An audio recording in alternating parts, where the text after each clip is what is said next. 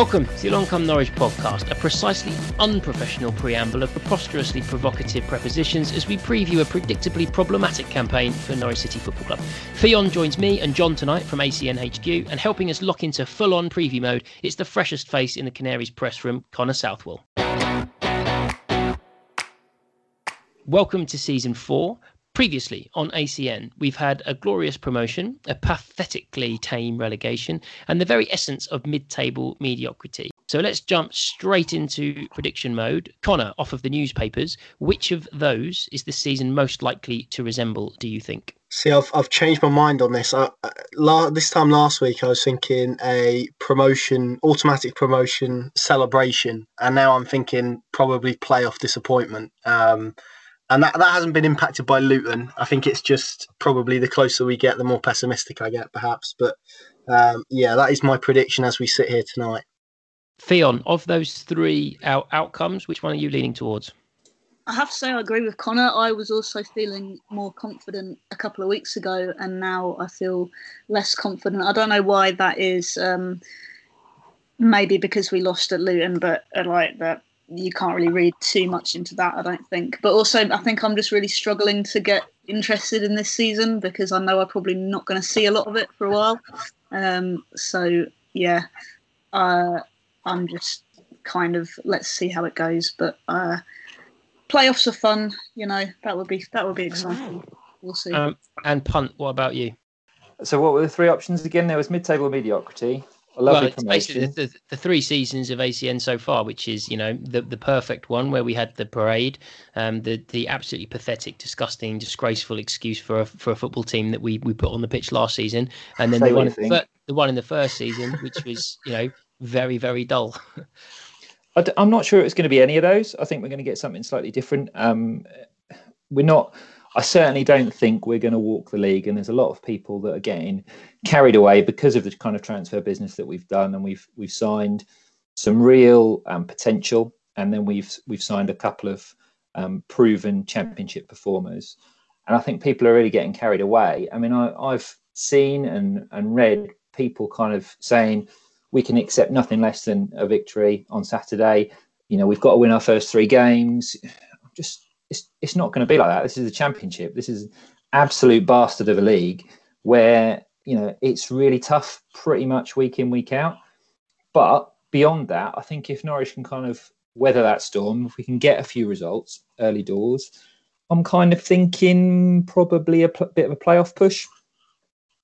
It's interesting because what you said there, Ffion, was bang right. If we'd have played a League Cup game in normal circumstances and lost to someone within a league of our pyramid, even if it was mid-table League One last year or whatever, and it was the normal 2 or 3 games into the season when we're playing a League Cup game, then I would still say you can read nothing into it, kind of typically. However, genuinely, I think because of, 18 players or something that is potentially could be going into the game on Saturday, I really do think you have to just strike that off as well. It's really odd that we hadn't lost a pre-season game already, so eventually we have lost one. I mean, the goalkeeping, bless him for the last goal, and some of the defending after Closer went off was a little bit comical. And so I really don't think you can read too much into it. The interesting thing is that you said, Connor, that you don't think that it was Luton that affected that. You think it's just getting closer to the season that's made you feel more pessimistic. I'd be interested what it was that made you feel so confident before. What was it, as Jon suggested, the transfer activity? What was it that prior to you coming back down to earth you were excited about? I think to an extent it's probably their recruitment. I think the adrenaline that the transfer activity creates generally is part of that. But equally, I think reflecting on it a little bit more, it's probably the concern from my perspective, a little bit of the new direction they're taking in terms of these transfers and what it's doing to the expectations. This exact conversation is the reason why, and why I think that Luton performance was damaging was more for the PR element of it, in terms of how supporters view. I mean, it's not a new era, but it kind of has that feel to it, and certainly Stuart Webber and Daniel Farke would like it to feel that way. And it doesn't help when you lose your 12th game in all competitions. But I think it's probably for me the size of the squad at the moment isn't helping, because you kind of think, well, there's a real possibility that after 10 games they could have 10 or more players that haven't played a single minute, and that's going to be very, very difficult to sort of get any sort of togetherness when you've got a squad of players with a third of which know they're not going to be anywhere near the first team squad, and that's going to be really delicate for them to manage. Also, the uncertainty, I would say, with players perhaps who maybe possibly don't want to be at the club, or maybe have their eyes elsewhere. I think that's a big factor as well. I just think that shift in mentality, as the more I thought of it as we approach the season, that's such a big ship to turn around. And it's kind of a situation that Daniel Farke and Stuart Weller haven't had at Norwich. They haven't had the expectation. And I think a lot of what happened last season was done with supporters kind of accepting it a little bit in terms of the injuries and the mitigating circumstances. I think what that has done, maybe not acceptance is probably the wrong word, but given them the benefit of the doubt. And I think what that has done is created a bit of expectation of people saying, well, actually, we gave you the benefit of the doubt last season, but now we need to see some progression. We need to see some results on the pitch. And that's kind of why.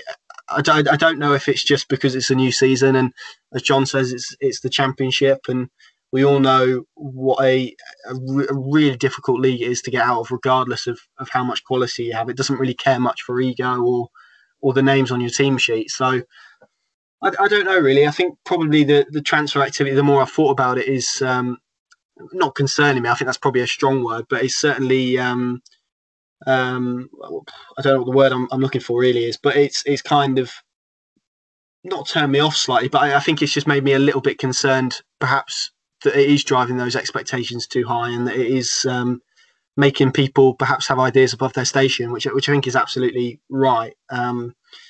I don't know, there's just a few doubts I have in my mind at the moment, and I guess they'll probably get addressed before the transfer deadline day, but I just think as it stands at the moment, there are a lot of things that probably need to be addressed, but then I think you could probably say the same, certainly of the two promoted clubs, but equally of probably the majority of the teams in the Championship. I think you're completely right that the expectation around the club was that some of the business would have been done a little bit sooner.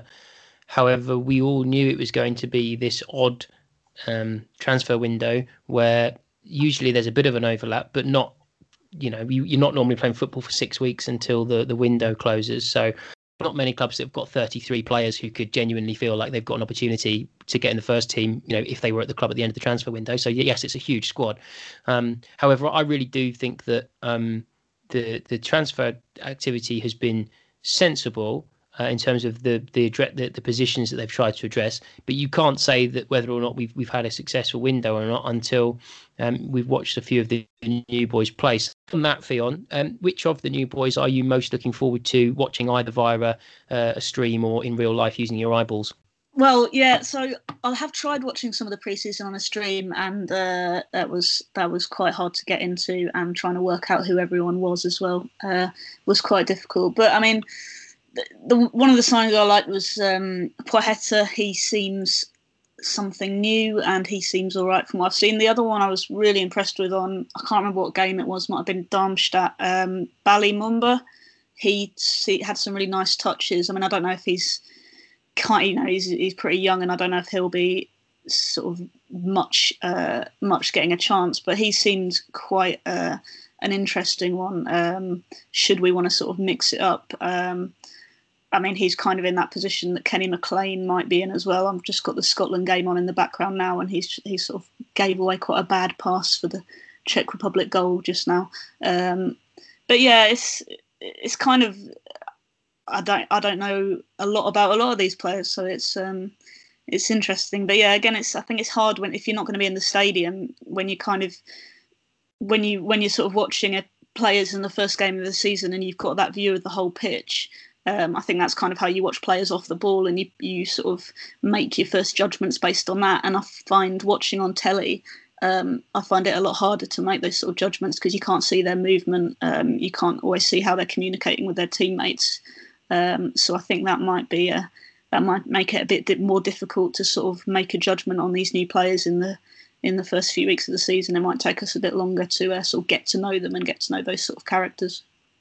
Well, from the coverage that you've been able to give so far, Connor, what about of those new players? Which ones do you think might surprise fans the most? Whether that be a newbie or maybe someone who's been on the fringes who we now expect to play a bit more regularly? Oh, good question. I think Poeta's a really interesting one for a lot of reasons. For me, he's probably the most interesting in terms of what it means for Norwich's style of play. And maybe I'm reading too much into this, and it's quite possible that's the case. But for me, dropping someone in who I know that they are frankly laughing about how quick he is inside Colney. They cannot believe how quick he is. There was someone who I won't name who. He was asked who would win a race essentially between Darren Huckabee and Poeta, and obviously not now, Huckabee in his prime, even though I'm sure he's very quick now, and got told that Poeta would leave him in the dust quite significantly. So I think he's the one I'm intrigued about, because if they're playing Wickham at home, for example, and that is going to be a game that they're going to have a lot of possession, you would assume, to drop in someone who is supposedly very similar to Usain Bolt in terms of pace over 30 metres. That's an incredibly interesting dynamic to drop into a side that wants to keep the ball and likes to play with technical players. So that dynamic to me is the one I'm most interested about. And then in terms of surprise, I would probably say one of the young fullbacks in terms of Sam McCallum or Bally Mumba. I thought Mumba was excellent on Saturday, actually, probably the one who, and there were plenty who didn't take the opportunity, but I felt Bally Mumba did.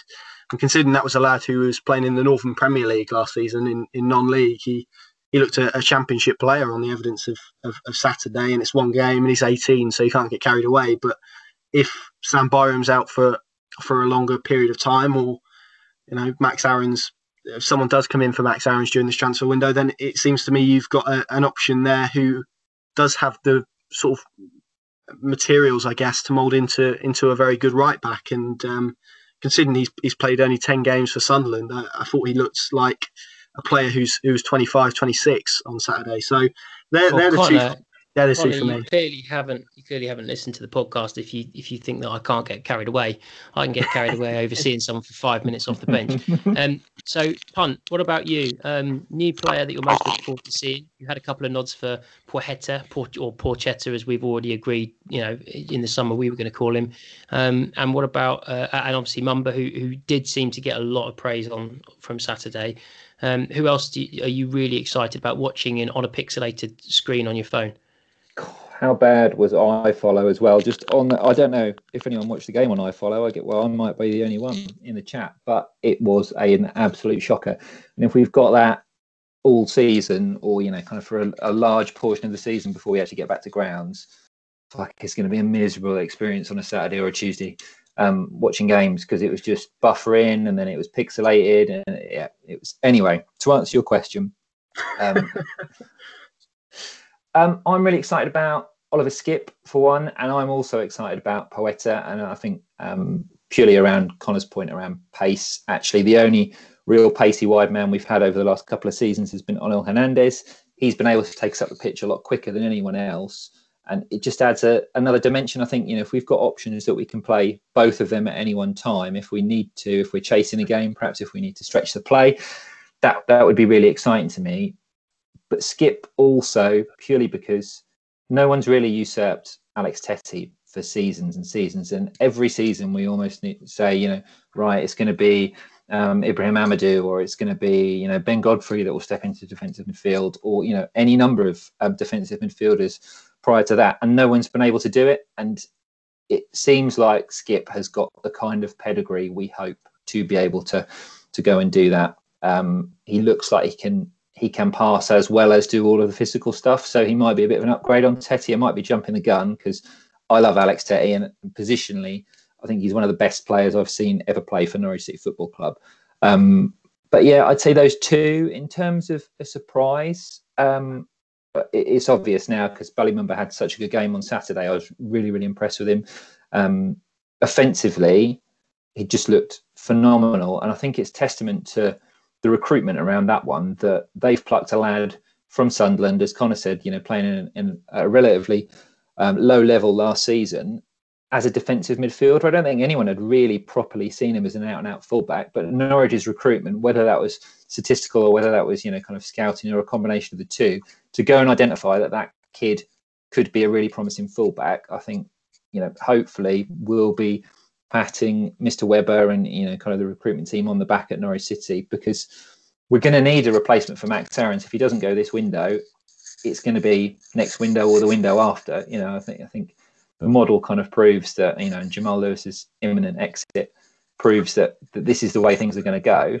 So, they'd be my 2 or 3. I think it's interesting what you mentioned about watching on iFollow and getting back to games, because we have had, we're recording this on Monday evening, and the club has kind of confirmed now and put into writing on the website the 1 in 4 approach for the getting back to games, and that season ticket holders are going to be able to watch either the Preston, Derby, Birmingham or Wickham game. And they've got kind of a 4 window process of doing it. The details are all on the canaries.co.uk website, and they'll be all over socials by the time this goes out as well. But it looks like it's going to be up to 8,000 supporters. And I was thinking about the sound. I was thinking about how that might be, because if you're 1 in 4, 1 in 5 seats away from people, it's going to be a bit odd to kind of start chants and start singing. And the one thing that concerns me about having a just under third full, I do think you need people around you to kind of sing and be positive and generate noise. So I almost feel like the atmosphere is not necessarily going to help the home or away team. I think it's more likely to help whoever is going to help any away team that can take an early lead. If you can nick a goal early, I just feel that comebacks, and be interesting. This is something that NCFC numbers, Steve does a great job on Twitter. Be interesting to get his take on this a few months into the season. I wonder if home comebacks are at an absolute minimum, because effectively it won't be possible for the fans to get behind people when they do get a corner or have a shot go close at 1-0 down. Do you think I'm talking nonsense again, Ffion, or do you follow the logic there?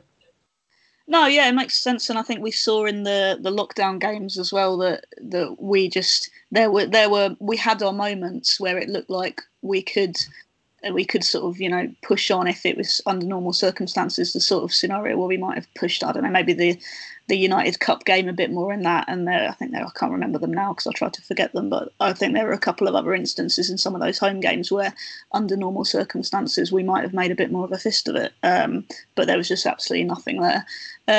And so, I think it'll be odd having this sort of spaced out fans thing. I think there'll be, I read some reports of when Brighton had the friendly with Chelsea the other week with 2,500, so even fewer. And it sounded like people were sort of, trying to get atmospheres going at that game. But I don't know how much of that was more because it's a sort of novelty thing. And obviously it was a friendly, so you can sort of have a bit of fun with it. And when it comes down to actually being real league games, how fans will react to that. It could go either way, really, but it's certainly not going to help home teams, I don't think. Which again is just a sort of another shame about this whole thing, really, that you're kind of losing all of those elements around it, really. Right then, so we've covered off the new players, but we haven't covered off the things that they're going to be running around in. This is a proper pre-season preview, so we need to cover all angles. I'd like to take your take first, Jon, as someone who has shifted probably nearly the same amount of merch as the club has in the last 2 or 3 years. How has the first 2 iterations of this season's kit gone down in the punt household? I think, with myself and my daughter, I think we're both kind of thinking that Araya have run out of ideas. I think we're kind of in that place now where the home kit looks strangely reminiscent of that kind of kit with Wes on the moped, that one, and the controversial blue, teal, petrolio, whatever the fuck you want to call it, kit that people seem to have taken a real dislike to, is really similar to that green away kit that we had before. So I think I've banged the drum for getting rid of this kit manufacturer for some time, and I would continue to bang that drum, and I think we should probably just ditch them and move to Hummel or Adidas, although I don't know what the third kit will look like. Do we have any intel around that, Mr. Parsley? In terms of the rest of the fans, what I can tell you is that the sales figures mean that you are in the minority as per normal punt. They've sold 15% more of the home kit than the last championship season, and 20% up on the away kit as well.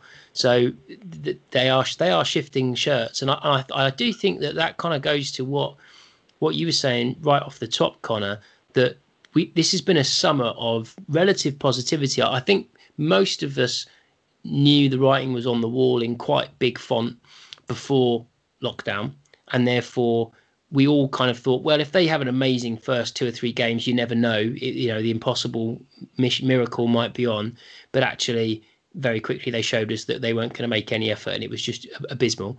And I think that most of us kind of immediately switched to, oh, well, we'll win some games in the Championship. That's fine. We'll enjoy ourselves. And kind of therefore, the positivity has almost had a really, really long time to build up, because it built up over the last 8 games of the last season, really, when it was kind of over and done with.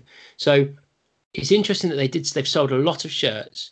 I'd be interested in the sales figures since Luton, though, because I do think that part of that positivity might be tempered a bit, and maybe there'll be even more positivity dipping after Huddersfield on Saturday. But I think, Connor, those shirt sales suggest that you are with many people in being positive about the season.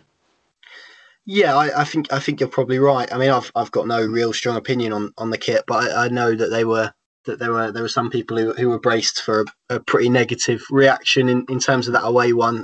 So I think they're pretty pleased with how it's gone down in truth. But no, I think it is probably reflective of that, and kind of leads into what I was saying about this sort of feel of a new era, even though the head coach is the same, the sporting director's the same. Okay, the squad's radically different, but realistically, that's the only real change, even though there's still some familiar faces about. And they are trying, at least to me, it feels like they are trying to sort of change the narrative and shift things on a little bit, and to present it as sort of Norwich City 1.2, I think, rather than probably Norwich City 2.0, which has been discussed. And I think it all feeds into the narrative. There's a reason that they wanted to get out so many signings so quickly after the season ended, and some of those had to be brought forward, I think, because of perhaps clubs at the other end getting itchy feet. But it all feeds into messaging and communication, and I think that's probably what we've seen shift this summer, because they were so eager to get rid of that hangover from the Premier League campaign, because their performances made a month feel like 6. It was really difficult to watch. I mean, I say privileged. I'm not sure if people would agree with me, but I was fortunate enough to be at those games or certainly the home games behind closed doors, and they really were bleak in terms of every aspect. And I know what we said before about fans in grounds and perhaps it not being the same with a reduced capacity, but equally the alternative when you're in the ground with no fans is much, much worse. And I know the other day at Kenilworth Road that they tried to pump in artificial crowd noise, which apparently was pretty terrible. So I think it's all about feeding into this positivity and trying to shift the narrative on a little bit. And I think that's probably reflected in their transfer business as well, because they've signed players that people will look at, Jordan Hugill, Ben Gibson.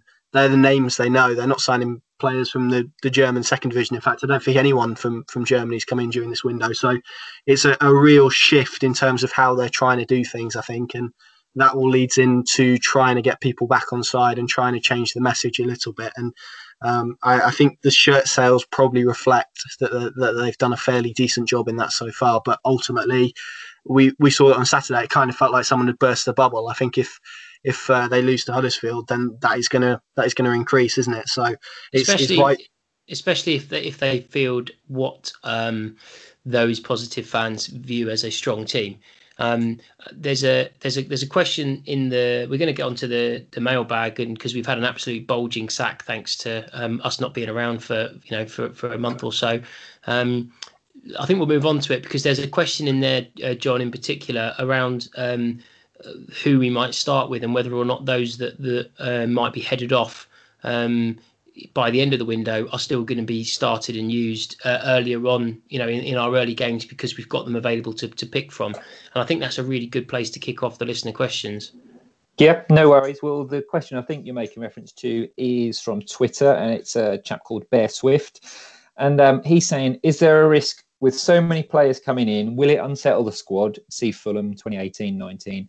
With an expedited close season, they have even less time to gel. If this does prove to be the case, how long do you think it will be before Farke knows his best 11?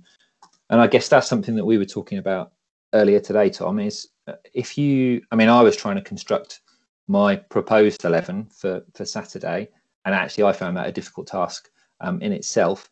But it was then when I thought, right, well, who's going on my bench, that I wrote out 7 names that were most obvious in my head, and then looked at the squad and went, oh shit, I've missed him.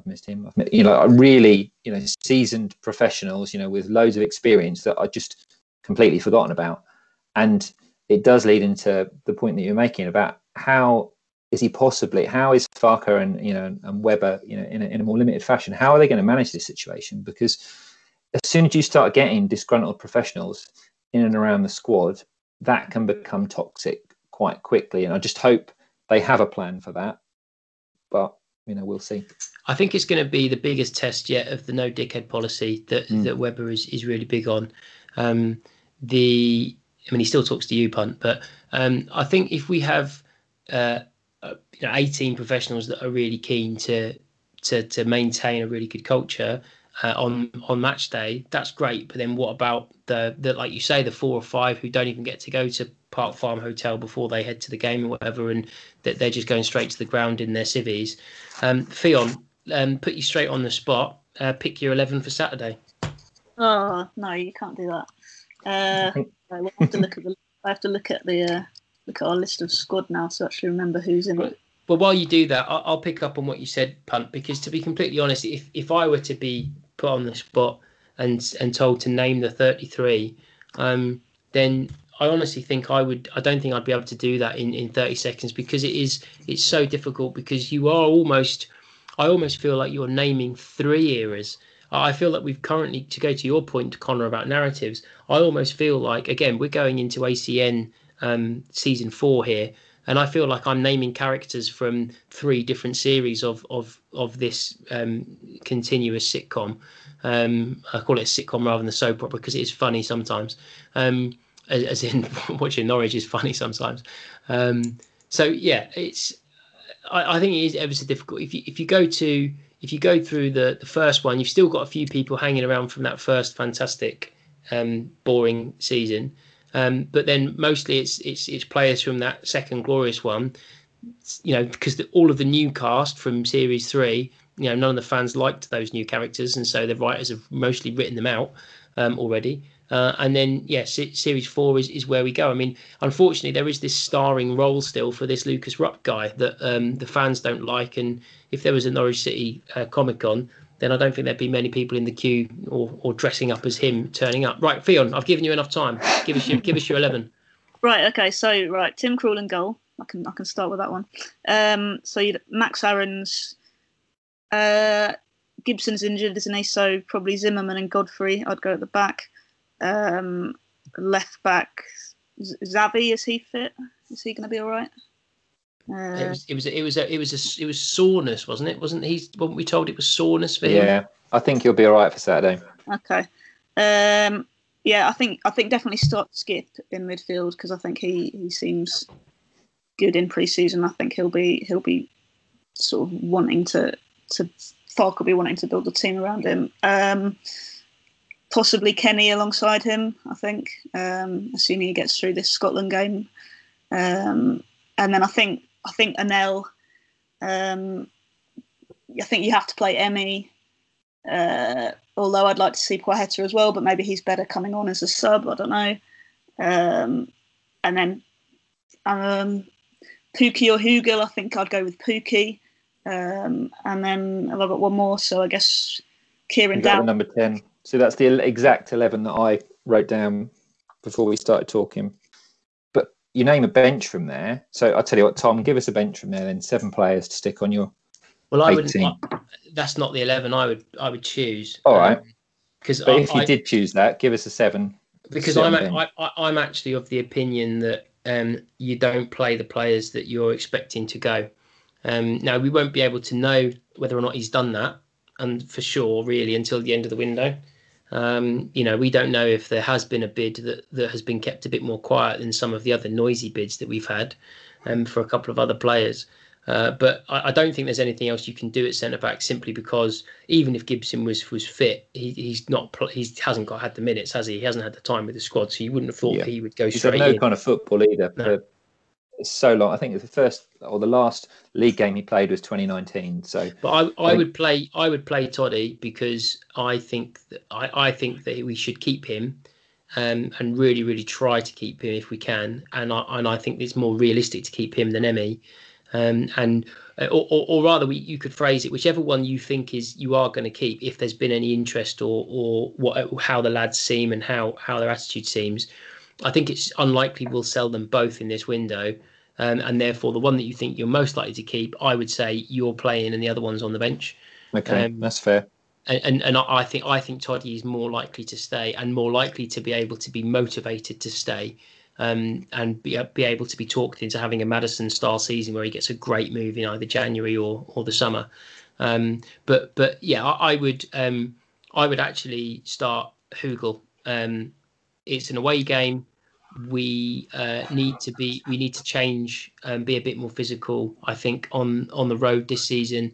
And yeah, I would actually start Hugel and then bring Pookie on, or change it if we need to, because I think that sends a nice message to Pookie that this boy has been brought in on an even keel. You were, the GOAT a year and a half ago, but you did not deliver at all.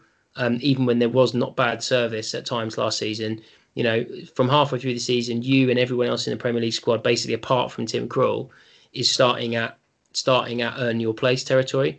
And so that would be how I would do it. But from a bench point of view, you're completely right. It's really tricky to pick it because of the number of players. I agree that getting Porchetta on from the bench could be really, really exciting. But I think he'll start him. I wouldn't, but I think he will start him. I think they really like instead of Onel. Yeah, I do. Yeah, because if you remember, going back to what you said, Connor, the comparisons that you've heard, I've actually heard that he's been compared to Edie when he broke through in terms of knocking the ball one side and then just running the other. Like old school, what people would do in the park when you had a bigger boy playing with a smaller boy and they would just knock it past you and run. I've heard it's like road runner, silly speed, like when Edie first came on as sub in those first few games, and I was there. I saw his debut, and I think it was Vitesse Arnhem. He came on as sub first, but it was like around that time, and I still haven't seen a player play for Norwich who was so just insanely faster than everyone around him, and apparently he's like that. So I think he will start him as an X factor on Saturday. Yeah, I can see that. Equally, I would say that obviously Buendia is suspended, isn't he? So there's no sort of reason to he won't be involved. So I think that might open the door a little bit for Campwell. It wouldn't surprise me if it was Poeta and Campwell with Dowell in the 10 and probably Pookie. I think that would be the four that I would see playing. I think he'll probably try and get a mix of new additions and ones that perhaps are tried and tested, if you like, in the Championship, because we've seen from Daniel Farker before, he doesn't like to sort of drop in new signings. As for Gibson, I mean, it's difficult to know where he is after sort of 2 years of not playing. So I think there are a lot of selections that are probably more natural than others. But yeah, that bench is going to be very difficult to fill. But I can't see him chucking in sort of 7 of the 10 or 11, if you like, so to speak. I think it will probably be maybe 3 or 4 rather than sort of 9 or 10. Cool. So next question, please, Punt. All right, this one's ready made for you, Mr. Parsley. So it's Lewis MFTT from Instagram, and he asks, if the worst happens and Farker doesn't pick up some results in the opening 5 or 10 games, how long do you think the board will give him? Historically, they've sat on their hands a touch too long. Will the expectation of this season's success force their hand sooner than would normally be expected? Now, I'd say it probably won't force their hand earlier than would be expected, because what usually forces the board's hand, and this is if we're playing hypotheticals, that it goes tits up quite quickly, but it's the fans, isn't it? That as soon as they hear there's that kind of dissent in the stand, that's often a trigger for our board.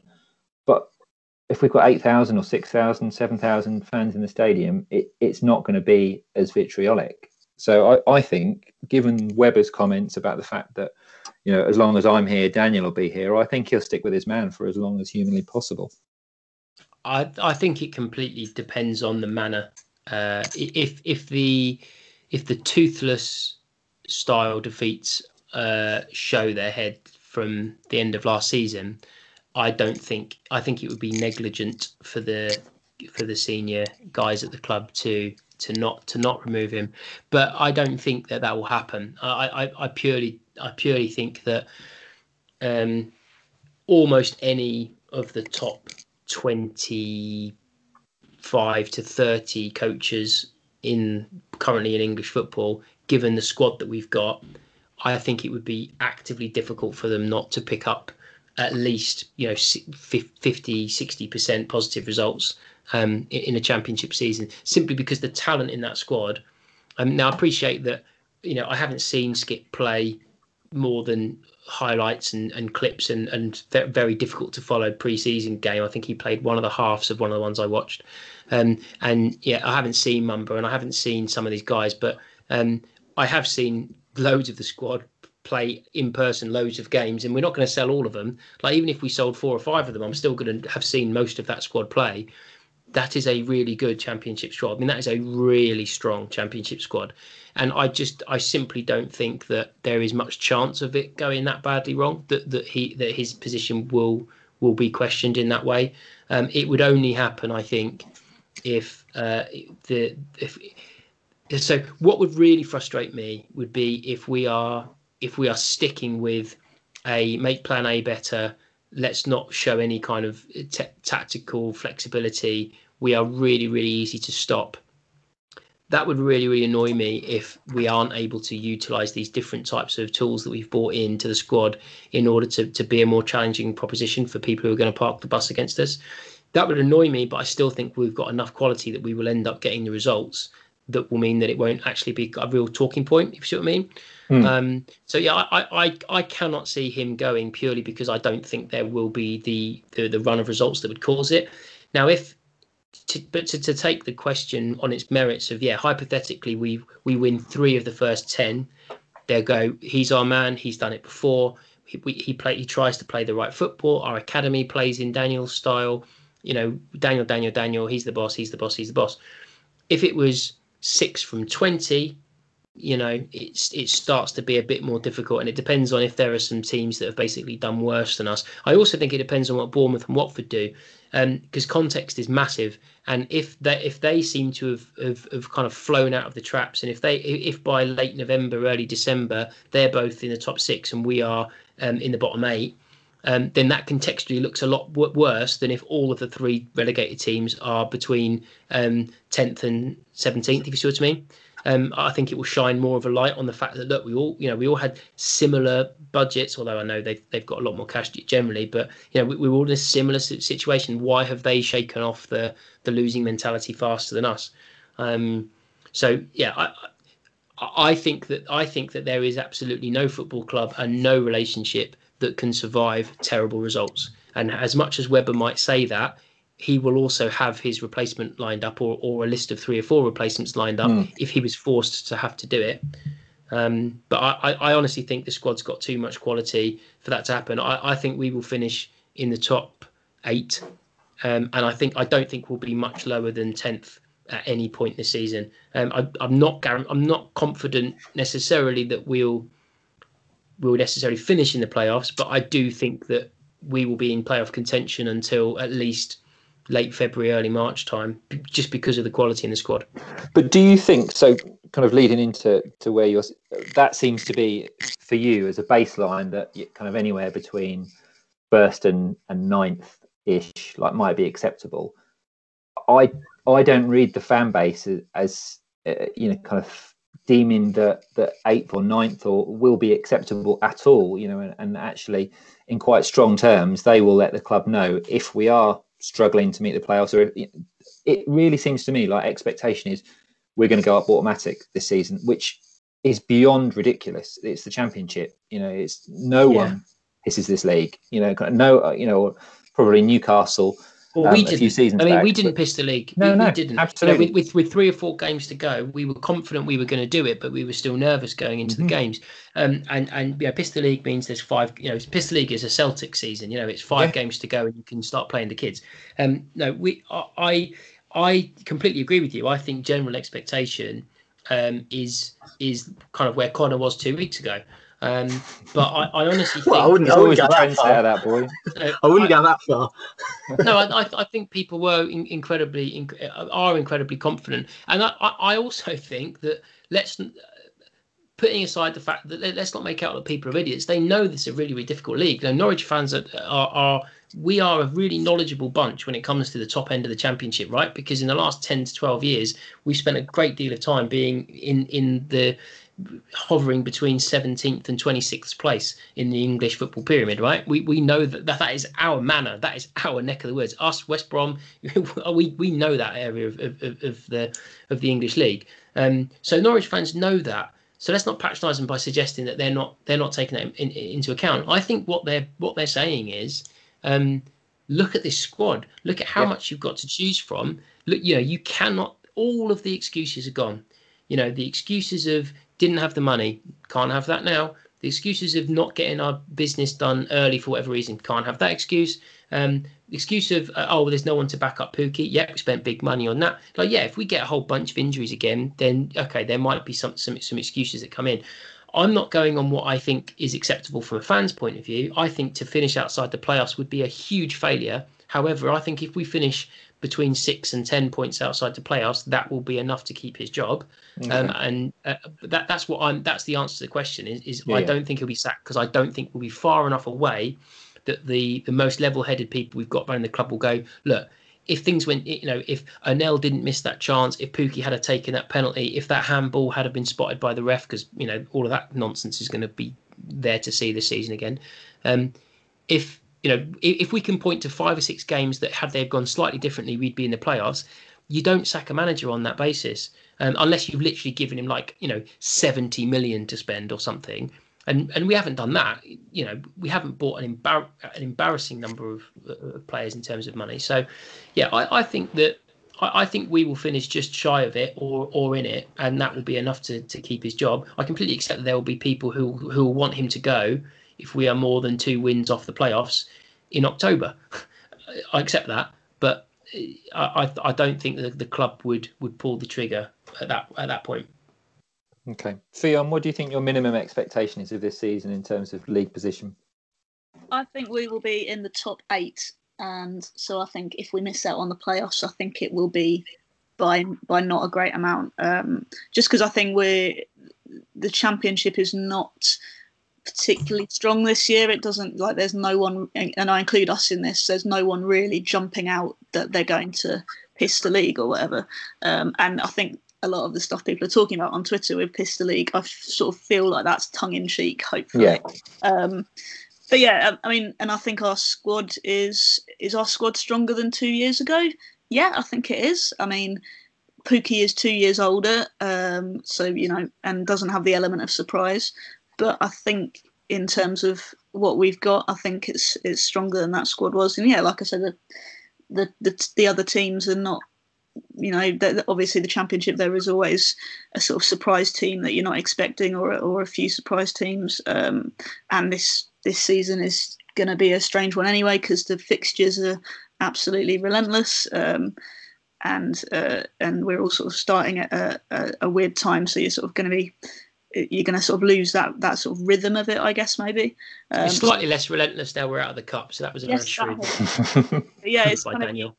You can't sort of all that sort of familiar framework has gone slightly, so, you know, we're all sort of slightly confused about what month we're in and stuff like that, when you kind of pin everything on the football season usually.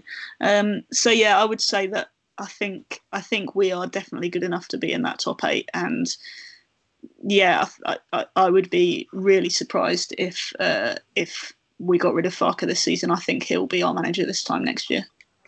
And just on that point of kind of familiarity, I do think there's just one thing I would say about moaning at Farke if things aren't going our way. Because you're good at that. I'm very, very good at that, mate. I mean, I'm also out of work now as well, so I'll be taking quite a lot of rage into those games if things don't go very well. And this is my point. I mean, my voice carries pretty well anyway, but in a relatively empty stadium, Daniel's going to hear pretty much everything that is shouted loudly enough. There is not going to be much of a general hum. And as much as we're going to hear all the curse words on the pitch, the benches are going to hear exactly what we think, and the board are going to hear exactly what we think in the director's box. Because actually, if things are going badly and there isn't like a happy hubbub atmosphere, then come late October, early November, some of the little kind of odd little shouts that you picked up on the telly, instead I think the coaching staff will be hearing specific questions of whether or not he does know exactly what he's doing. But again, just to go back to what I said earlier, I do not think that's how this season will go. I think we will win more games than we lose, and I think we will be there or thereabouts, because I obviously it's hope because you haven't seen it yet, but it seems at least like Webber has had another sensational window.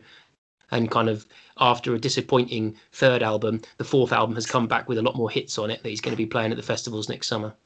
I see. I agree with that kind of largely, and I look at it, and every logical part of my brain says, well, look, we've got a squad to compete. We've, to Fion's point around the fact that the fixture list is relentless, we have a group of players to support that now. Actually, even if there were 5-6 injuries to key personnel, you've got players that are able to come in and replace them, and you'd hope do a really competent job. But every time we've got relegated from the Premier League, and I've thought we're going to do well, we never have.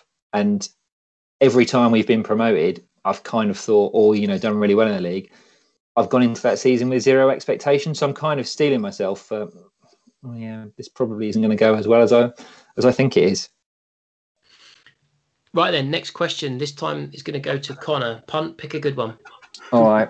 Well, we've talked about it to an extent, but Matthew McGregor has asked about how worried we should be about the lack of home advantage with no fans. It wasn't the only reason for the disastrous restart, but it definitely contributed.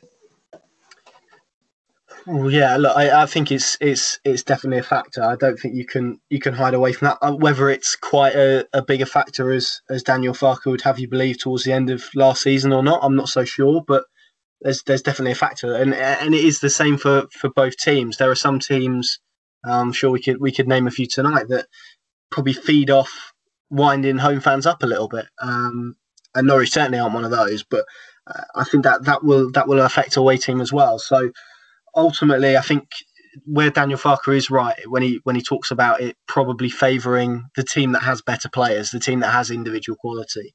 And in this division, Norwich City have that in abundance at the moment. So by that logic, you would hope it favours them. But Carrow Road is a stadium where the fans are close to the pitch, the atmosphere sort of bounces around. Well, certainly a few of the stands, maybe not all of them, but it does make a difference, and there are teams that don't like coming to Carrow Road to play, and it will have an impact. And certainly for, I think, the old guard who remember what it was like in that championship title winning season where the atmosphere was so good inside Carrow Road, it's going to be difficult to hype yourself up in the same way. Of course it is, but they're in a position now where they're going to be dominating more of the ball, and they're going to hopefully get a bit more confidence in terms of how they move the ball and what they do with it when they are in possession of it. So you would hope that in this division, crowd doesn't have as much of an impact as perhaps it would in the Premier League, where they were a significantly worse team. They're a better championship team than a Premier League team, that's for sure. So you would hope that their football does more of the talking than the fans would need to, because ultimately if they're playing Wickham at home, then to be frank, I don't think the supporters can perhaps offer them any more, because they should win, and they know they should win, and then it's about mentality and mindset. And I think that's probably more important, particularly at the moment, that they're in that right mindset. And that's why shifting this culture a little bit in terms of 12 straight defeats, and even if that's new players, you feel it. So I think that's going to be significant, but it's going to be the same for everyone. You could say that it will work better for them away from home as opposed to at home. So I think it depends how you look at it, but I think they should be okay with the squad that they've got. Just going back to what you said about the 12 straight wins and changing the mindset, just to repeat, because I am on the market. not having a job, I have just bought 48 cans of Brewdog and they were delivered today. I might drink all of them if we get a win on Saturday. I don't drink. I'm not pointed, so. Yeah, come and join and come and join and watch me. It's going to be at some point we are going to win a game of football, Ffion. How are you going to celebrate it when it finally happens? I guess I'll probably be getting an alert on my phone, which is how I experienced the Luton game on Saturday. Because I'm sort of struggling with the enjoyment of the streams. I think it'll be relief when we win a game. I think everyone on Twitter will do the piss the league memes again. And if we win on Saturday, I think there will be a lot of that. It would just be really nice to win the game, wouldn't it? Right, one last question then, John. Let's pick a good one. Hang on. Well, it's probably something we've talked about ad nauseum, but Chris Ogden says, which of our most sought after players do you think we need to keep to get promoted again this season? So he's of the view that we can let Jamal Lewis and Buendia go, but Godfrey, Aarons and Cantwell are must keeps for him. I don't think there's any chance of keeping Godfrey and Aarons. I think I've thought that Ben is the most likely to go from the start, and I think he's probably the one who wants to go the most, and he probably feels his career almost needs him to. I don't think he would think that he could necessarily afford to drift back into obscurity and maybe drop out of the England under-21 picture if he had a whole season in the Championship, especially if the team was not at the very, very top end and not getting as much coverage on Sky, etc. So yeah, I would. I don't think it's possible that we'll keep him, but you never know. We could end up with him. To answer the question, I really, really would like us to try and make a big play for Toddy, even if that means restructuring his deal very slightly. I honestly think that the way in which he shone last season, when he was on and when Norwich were playing well, I feel that was one of the very, very few bright points of last season, his development. And I think that him and Dowell behind either a Hugel or a Pookie, that they could really, really cause teams problems, because there's a directness to Cantwell that there isn't necessarily to Emmy. Now, Emmy's probably a better all-round technical player, but I almost have a feeling that Toddy might be slightly better suited to what I think is going to be a more physical Championship campaign than the last time we were in the league. Again, pointing to what Ffion just said about the teams that are in there and the players that are in there this time round. See, I couldn't disagree with that point more in terms of Emmy's suitability for the Championship against Todd's, because for me, this season, one of the reasons that Todd not struggled in the Championship, because he had a decent breakthrough year, but didn't do as well as I think he's done in the Premier League, is because he's less of a physical specimen. He's got less kind of core strength than someone like a Buendia, and you get a little bit more time on the ball in the Premier League, and perhaps because he was a completely unknown quantity, he got a lot more time on the ball in the Premier League until teams started to find him out a little bit. Buendia, certainly the fact that he's completely on the same wavelength as Pookie, if we could keep hold of him, and we could have him motivated, then absolutely he would be the first name that I would be talking about keeping. But with Cantwell, just going back to him for a second, he hasn't looked that great in pre-season, and I know it's pre-season and it means pretty much nothing, but I just wonder whether his head is completely attuned to getting ready for another Championship season. Connor? I think they'll be in a position where they keep more than they sell. I think that they will find themselves come October the 16th with one of Todd Cantwell and Emmy Buendia still at the club at least. Because there has to be a point where you draw the line, because if you sell free, then the other two are going to want to go, and you have to kind of make sure you retain the competitive edge to it. So for example, sitting here now, I would imagine that they probably only anticipate maybe one more of the so-called big ones going. No, I think they're expecting to. I don't think they're expecting to sell Emmy or Toddy. I think the thinking has always been one of them will go and that two of the three defenders will go. I think that's the expectation. But who could you sell now? Who could you sell now without then looking at a replacement? Because if you sell Max Aarons, Byron's injured long term. Yeah. We've only got Ballymumba as a right back in the Championship. I don't think we can sell Max now. I don't think we're in a position to sell him. And it's one thing that keeps kind of coming back into the back of my head is Stuart Webber talked, I can't remember if it was at a supporters dinner or whether it was an interview that he did around talking about the prospect of relegation and these young players and, you know, would they want to be moved on and would they kind of kick up a stink? And he was really clear, and it's really interesting to hear about his mindset of him saying, look, we will sit them down and we will tell them in no uncertain terms, we gave you your opportunity. You kind of owe us, you know, give us a season. And I think those conversations, although they probably didn't anticipate having to have them, maybe now we're in the position where, you know, a lot of people's transfer business is kind of taking shape or is done. They might be having to have those conversations with someone like Ben Godfrey, who thought he'd get a move this window because Rio Ferdinand would you know, talk him up at any available opportunity. But, you know, someone like Max Aarons, because of the injury situation with Sam Byron, he's perhaps not going to get a move. I just think that adds another dynamic to kind of managing these personalities over the next few months. I'm not. I think with Max, you're right, because of the Byram injury.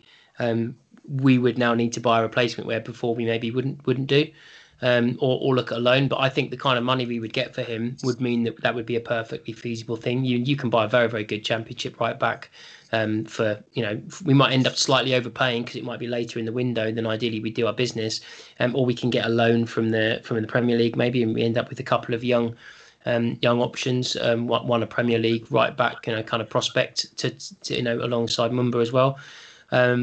That's still the way I think it will go. I still think we'll lose both those two, and I think we'll lose one of the two kind of 10s, or one of the two of the front 3-star players.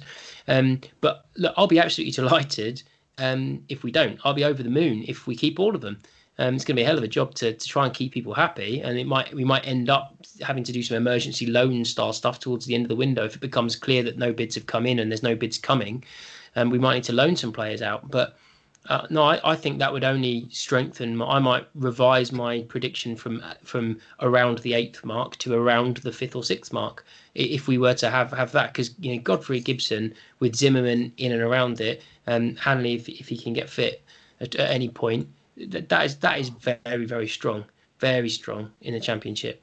So it's down to whether or not the coaching can fix some of the mental errors at switching off at set pieces and switching off just after goals and switching off just after half time, and just generally switching off really. But that's coaching, and because it seems to be almost anyone who plays centre back for Norwich, I don't think you can put that at any individual player's door, because it just seems to be a Norwich problem that we've had for 3 years. So Connor, you're the only non-ACN person here, so you count as a guest. Pick the best question, and we'll be sending some merch to the lucky questioner. Well, I'll go for the one that caused the most debate, which I think was the Farker one, wasn't it? So I think we'll go with that one. I'm terrible with names and memory general, so I'm Tom. This is John. This is Ffion. Nice to see you. Hi guys, nice to see you. So, yeah, I can't remember who asked the question, but whoever it was, I think I'll give it to them. Are you talking about how long will it be before Farker knows his best 11, or how long it will be before Farker gets questioned? Yeah, I'll go with the second one. Yeah, the gets questioned one. I think that's an interesting point in general, I think. All right. Well, that's Lewis MFTT on Instagram. I can't believe you didn't remember that, Connor. So, Lewis, sorry guys, slide in our DMs and we'll sort you out, mate.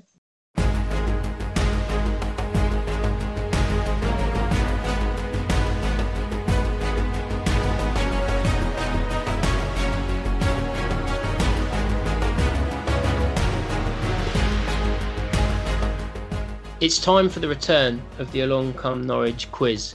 For those of you that don't remember, because we didn't do a lot of it during the behind closed doors miserable portion of this running series, it's a very simple premise. You have a minute to answer 6 questions. The guest always goes first. So in this case, it will be Connor. Don't forget, Connor, that you can pass, and we'll come back to the ones that you passed on. So you can, you know, only pass once, and we'll move on and on and on and on. Your time, Connor, timed by Punt, who will be ready, I'm sure, with the 60 seconds starts now. In what month is your best mate Daniel Farke's birthday? September. Incorrect. Which Icelandic player has the most Premier League appearances? Ida Gudjohnsen. Incorrect. Who was the last Leeds player to be a top scorer in the Premier League over a season? Mark Viduka. Incorrect. Who is the only player to score more Premier League penalties than Steven Gerrard? Wayne Rooney. Incorrect. Who refereed the Norwich Middlesbrough playoff final? Mike Dean. Correct. Who was sent off when lowly Portsmouth knocked Norwich out of the FA Cup in 2019? Grant Hanley. Correct. In what month is your best mate Daniel Farke's birthday? August. Incorrect. Which Icelandic player has the most Premier League appearances? Oh, goodness. Pass. Who was the last Leeds player to win the Golden Boot in the Premier League?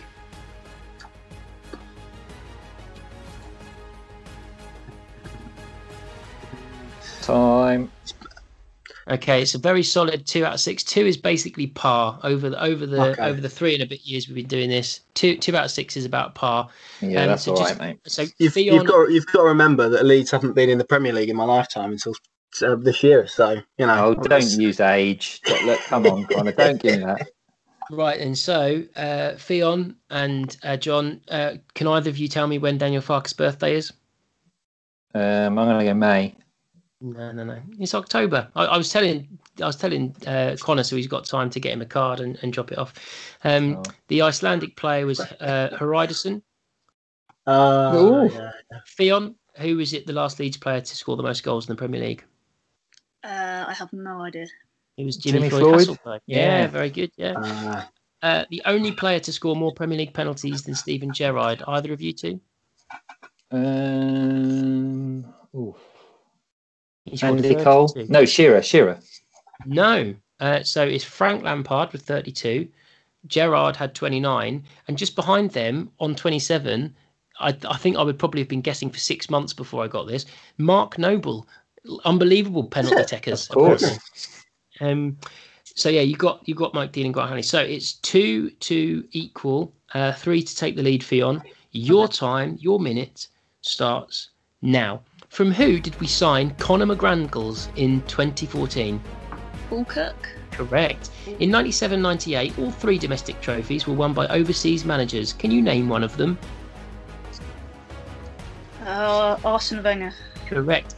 Name a Chilean player to have scored at least 2 Premier League goals. Alexis Sanchez. Correct. Which was the first football club in the world to have United in its name?